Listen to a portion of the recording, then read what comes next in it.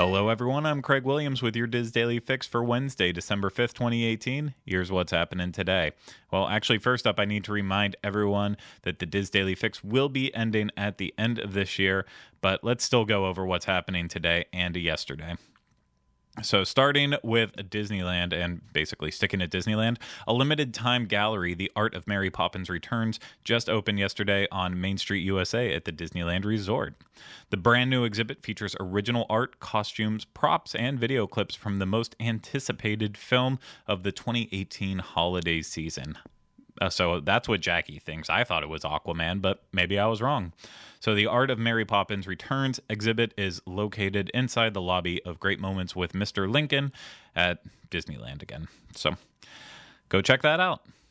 Now, Napolini, the downtown Disney quick service location that's located next to Naples Ristorante e Pizzeria, soft opened on Sunday after a 5-month refurbishment with a new look and a new menu concept. The new menu features build your own personal 9-inch pizzas plus fountain beverages, bottled water, bottled Italian sodas, beer, and wine. Pizzas start at $6.95 with each additional topping adding 50 cents.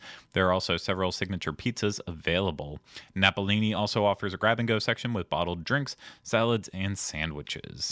Now, finally, if Walt was still alive today, it would be his 117th birthday, and the world would be shocked at Walt Disney still being alive with all of that smoking. But I also did read an article this morning saying that one woman lived to be 122 years old. So, yeah, crazier things have happened. Regardless, happy birthday, Walt.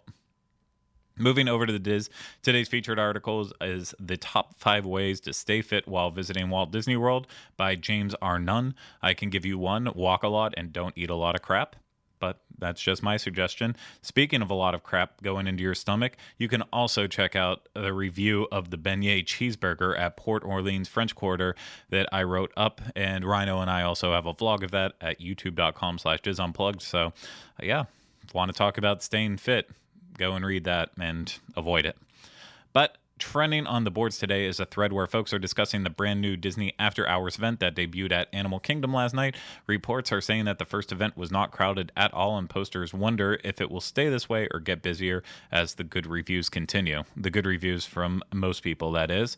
So stay in the know about the event by heading over to the Theme Parks Attractions and Strategies forum at DizBoards.com and look for the thread titled Disney After Hours Animal Kingdom FAQ and discussion thread that was started by poster GA Disney Dad 14.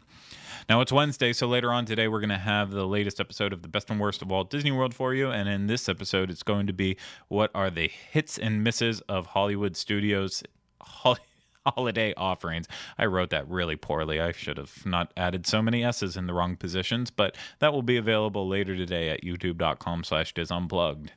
Now let's wrap things up with the weather. It's rare that I say Florida is actually looking at better weather than Anaheim, but apparently it's a miracle. Today and tomorrow, temperatures in Anaheim are right around 60 degrees, but there is a good chance of rain both days with lows around 50.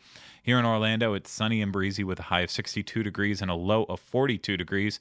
And tomorrow, it will warm up a bit to a high of 69 degrees and a low of 50 degrees, but it should still be all sun. For links to everything discussed in today's Diz Daily Fix, please visit the Daily Fix main page at wdwinfo.com/dailyfix.